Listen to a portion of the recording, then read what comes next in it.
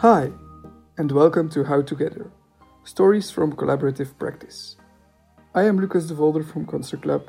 In this episode, we will listen to The Auction to Get Less, a story written by Joanne Pouzenc, based on the observation of an atelier collaboratif.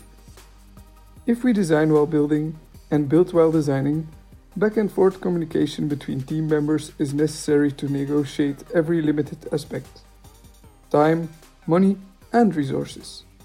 How does this negotiation formalizes and how to reach, if not consensus, at least balance?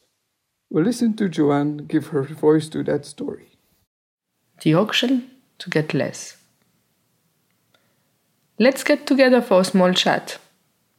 As they all arrive around the table, they are all curious to know about the new ideas that every group developed. It is time to connect, time to put things together, time to organize. Resources are limited. They all know it, but they all have needs. How will they negotiate so that all needs are satisfied? Quite organically, the group defines its priorities. Every part of the machine is essential to the whole. Nevertheless, as they have to start somewhere, they decide to start by the end, or rather by the outcome. The base is the central piece. Everything else leads to it. Okay, we have 300 planks. How much do you need? 150. Okay, and you? Well, if they have 150, we also want 150. At that moment, they all know he's joking. It is not about getting the same than the other one. It is not about equality, it's rather equity. It is about necessity. It's about getting it right, it's about negotiating. It is about finding ways together to get to the common aim. Well, okay then, realistically 40. They have 150, you have 40, what about you? How much do you need for the crane? There are short ones, there are long ones. I would say we take all the long ones. Is that okay for you guys? Okay, and we need 50 for the plants. And did somebody plan the water slide?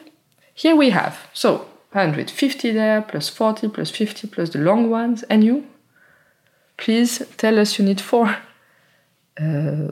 We need 4? Laughers punctuate the negotiation. Negotiation sounds like an auction, but reversed. Instead of overbidding, everybody adapts, reduces, underbids. Design decisions will come out of what is instead of if only. If size, shape, and function are literally on their hands, material cannot be redefined. Quantities are factual. Wood is wood, metal is metal, water is water, and water flows in its own way. Water imposes its rules. Here, water is the common ground. Actually, we don't even need 4. We will just take the chute. How do you say chute? Leftovers. We will take leftovers, but just so you know, we will take all leftovers, she says. Please, she adds with a polite smile. They have all been served. Once quantities are spread, the discussion needs to evolve. One takes a piece of paper and starts to draw. They always looked at a plan. Now they need to take some heights to change the way they look at it. Pens appear magically in the hands of some as if they were extension of their bodies. Together they add information to the common drawing. First come sketches of the structures, then blue water and red water, supposedly grey, make the link. The lines create flows, dynamics, and cycles. The project itself is about movements. At the same time, it is about the resulting design and planned movements within the structure, as well as the needed movements and dynamics that generate it. While it becomes more and more technical, some clusters start to appear. Sub-languages emerge and several non-related conversations pop around the table. By the end, they will all be set. By the end, they'll have a negotiated representation to share, and they'll have laughed a lot to make it real. I hope you enjoyed.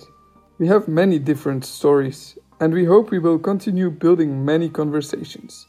To read again this story and discover other ones, have a look at our webpage and our publications.